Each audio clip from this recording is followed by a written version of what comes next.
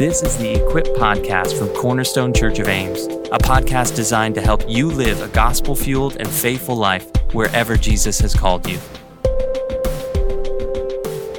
Welcome again to the Equip Podcast put out by Cornerstone Church. I'm Mark Vance, lead pastor of Cornerstone Church. I am joined today by Kendra Gustafson.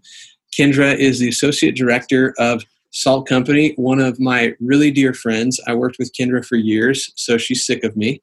And we're really excited to have you here today, Kendra. Here's the I'm going to set the topic up, and I'm going to throw you a question.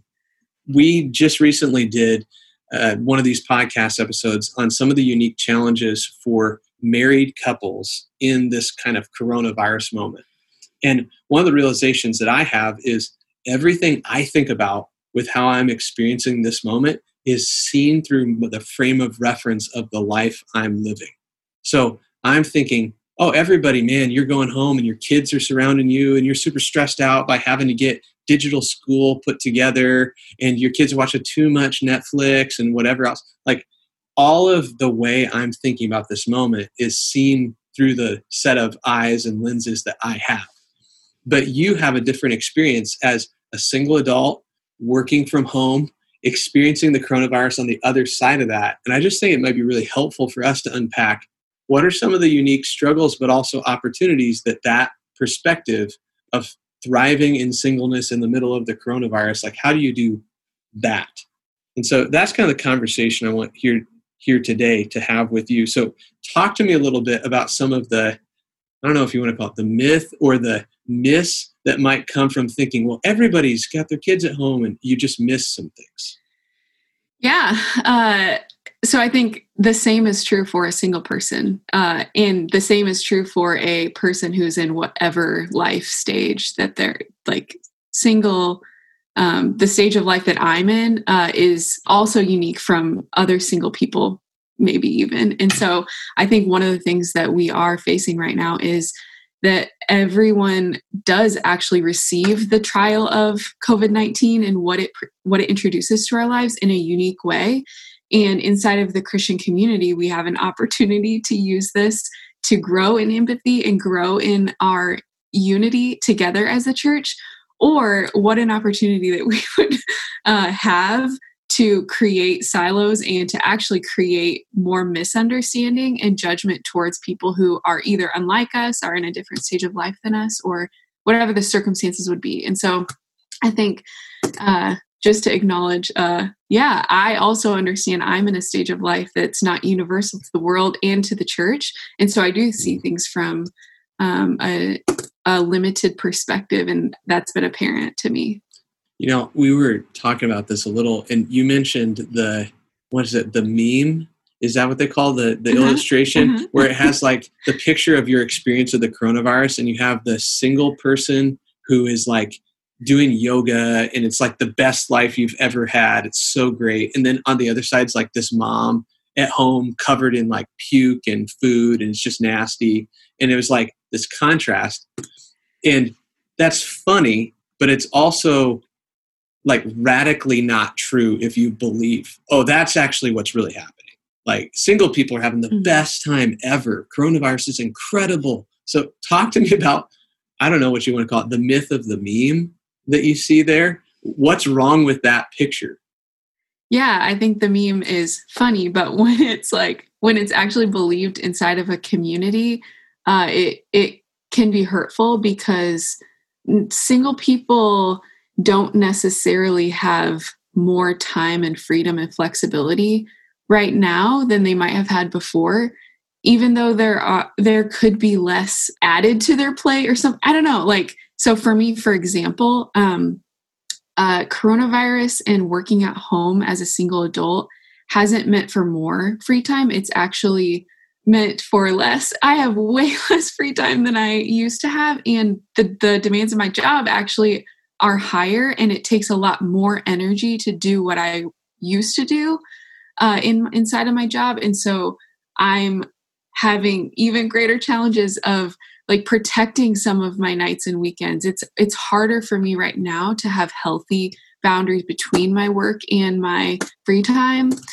And so, Yeah, it's one of those, I don't know what you call it. It's like a contradiction. Sometimes as parents, like, I can never get away from these crazy kids. They're just all up in my business. But because they demand your attention, they force you to shift gears.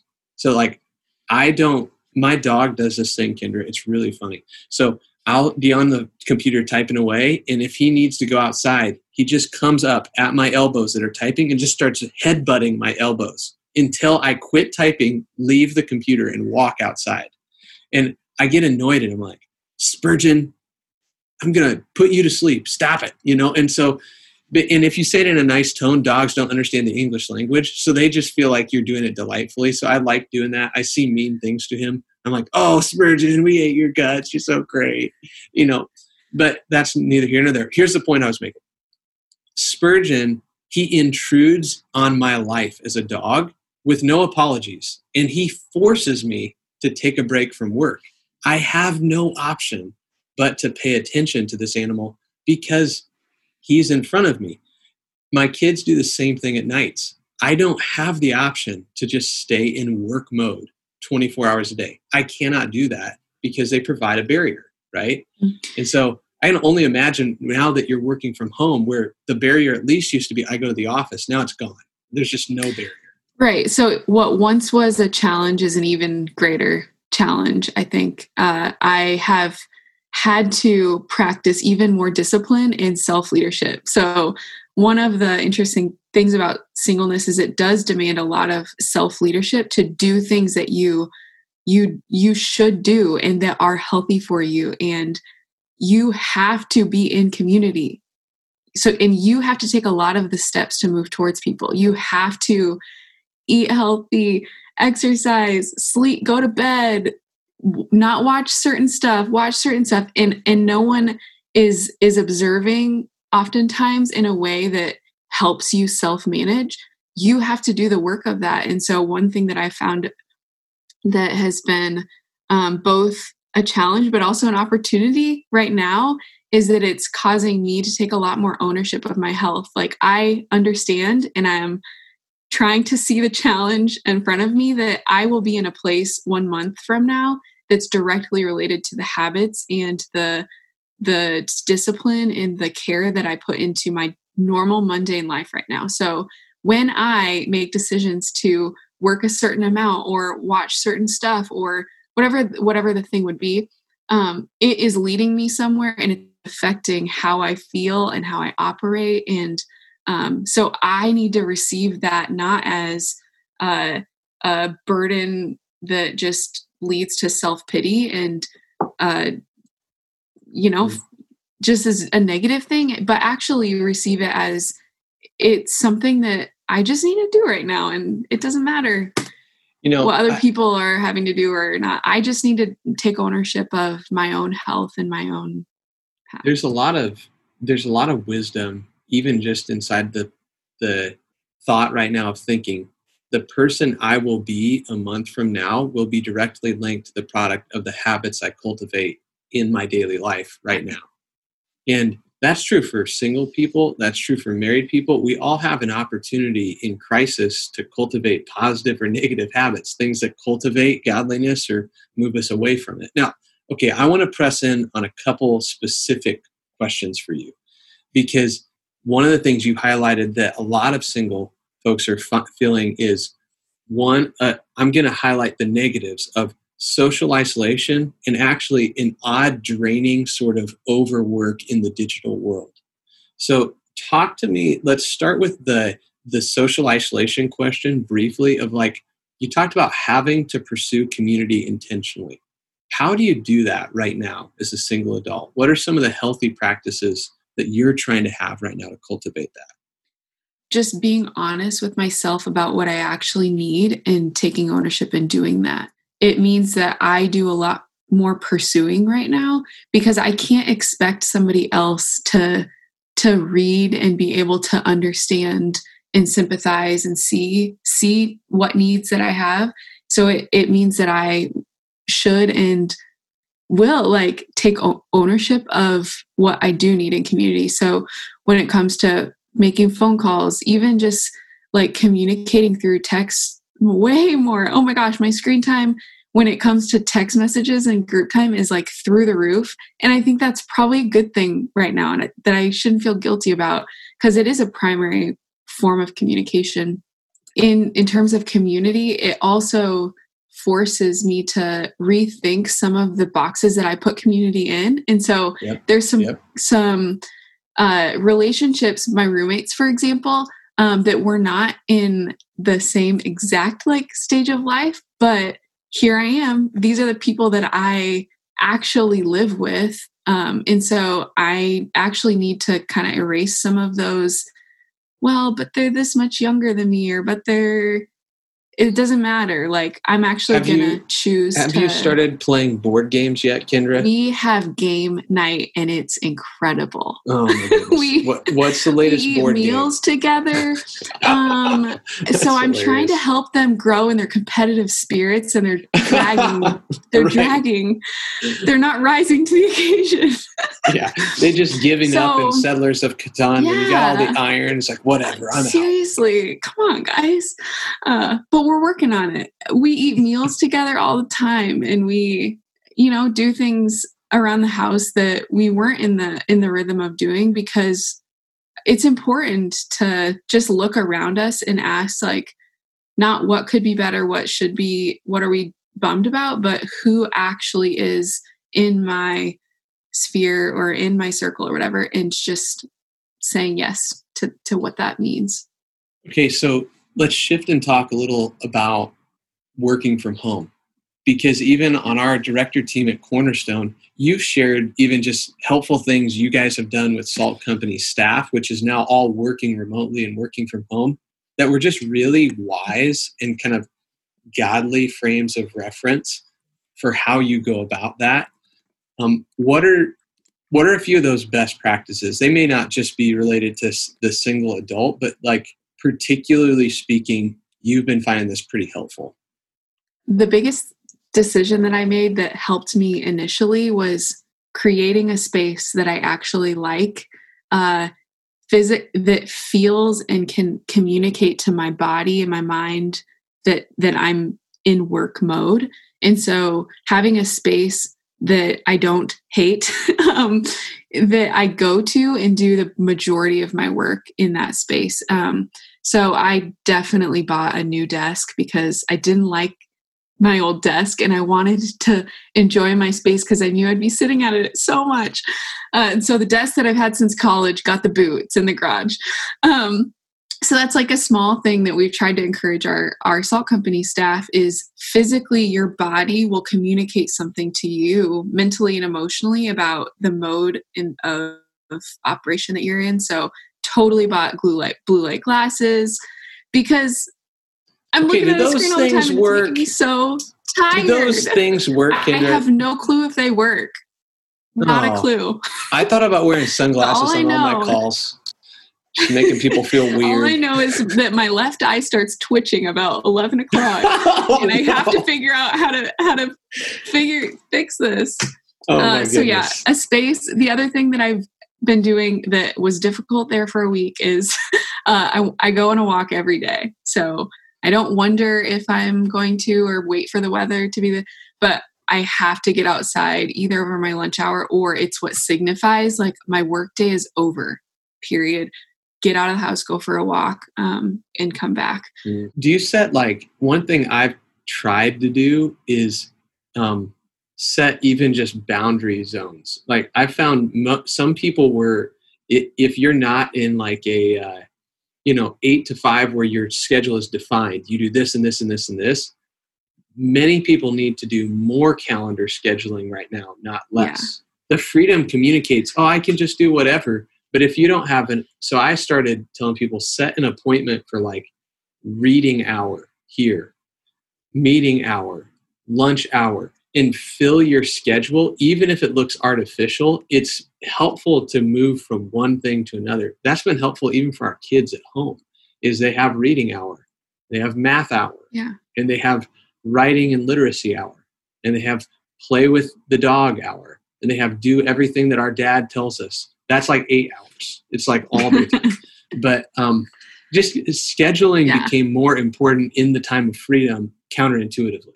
Yep, 100%. I would say that's definitely been true of me too.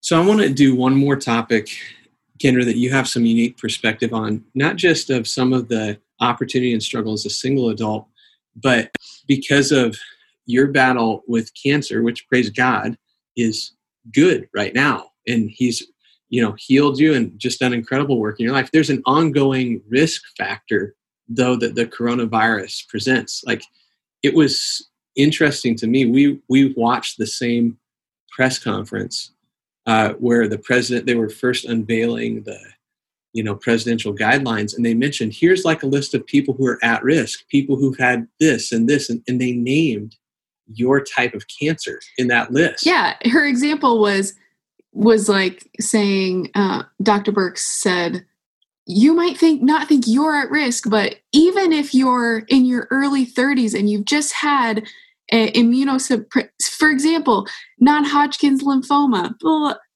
I am in my early 30s, and 3 years ago was diagnosed with non-Hodgkin's lymphoma. Period. That's what I received from the press conference that day. Yeah, exactly. Yeah. Just dread, because I had in my mind the picture of everybody who is at risk looks like my grandma. Mm-hmm. And then suddenly I was like, oh no, this looks like one of my best friends. Oh man, hold on. I need to back up here.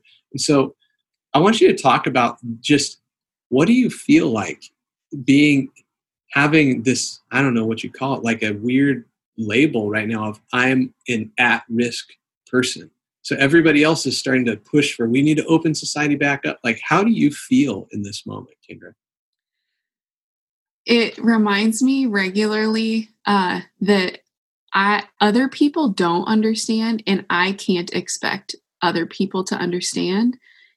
But I know a God who does actually understand. And so when we talk about lament as a church, where that concept of lament is hitting me right now is that I'm carrying personal burdens that nobody else can and should and need to carry with me. And it's doing something in my relationship with Jesus, because he does understand, and he actually can meet me and help give me encouragement and guidance and wisdom. And so there's 100 decisions that I know I will have to make, or fears that I actually am living with that I just don't know what to do. I don't know what decisions are unwise or wise, and I can go one day and be one way and the other day, and I'm completely the ups and downs are just so distinct right now in how I actually feel being, called in an at-risk category. And so it has definitely done something in my relationship with Jesus to help me understand and submit to suffering. Suffering is saying, Jesus, I'm willing to walk with you and let you meet me in a way that's personal and it's between us, that other people can't understand or know. And so it's helped me think through my expectations for other people and how I understand and sympathize and empathize with other people. Because I know we're all facing tons of questions about what to do and how to do it and when to do it. And there's not great, simple, clean, clear answers. Are you nervous about returning to public gathering things at Cornerstone? I think most people are like, oh, we need to get back together as soon as possible. How does that feel from your vantage point? Yeah, I am definitely nervous. Even I do all my grocery shopping online. So I do a Walmart pickup once a week. And last week, the classic toilet paper drama right now, we're we were legitimately almost out of toilet paper. So got my mask, went into Walmart, and it's hard to describe.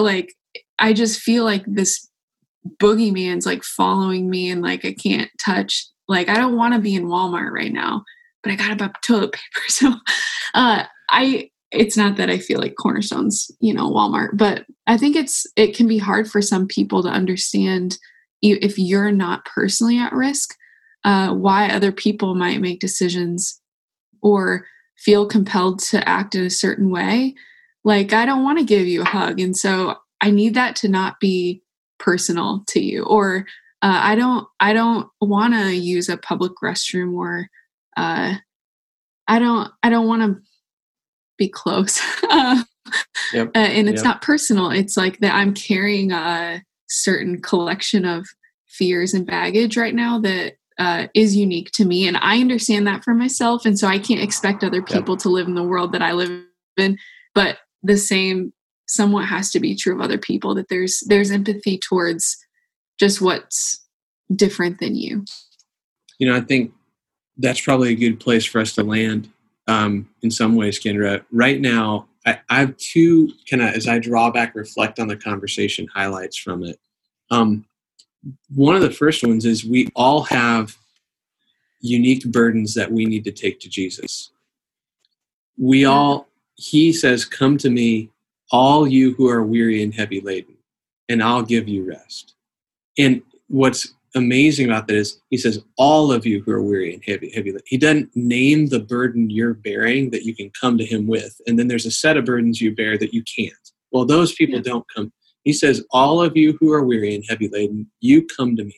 Single adult, married with kids, grandparent who so misses their family. All of you who are weary and heavy laden, you take the burden you have to Jesus, and he meets you there. But the second side of that is, for all of us, we need this moment to grow us in our ability to empathize, to model Jesus, who says, think not only to your own interest, but also to the interest of others. And so even what you share helps me to see a different perspective, and seeing with those new eyes helps me to grow in godly empathy, and in that way to become like Jesus, even in the pain of the moment. So Kendra, I appreciate you, appreciate the conversation today. And I think there are probably some just points of wisdom in general that God will use in the lives, whatever stage you're in, married or a single adult. We want to use this time where the coronavirus is exposing all of us to actually submit to Christ and grow in godliness. So Kendra, thanks for joining me today. Appreciate it. Yep, thanks.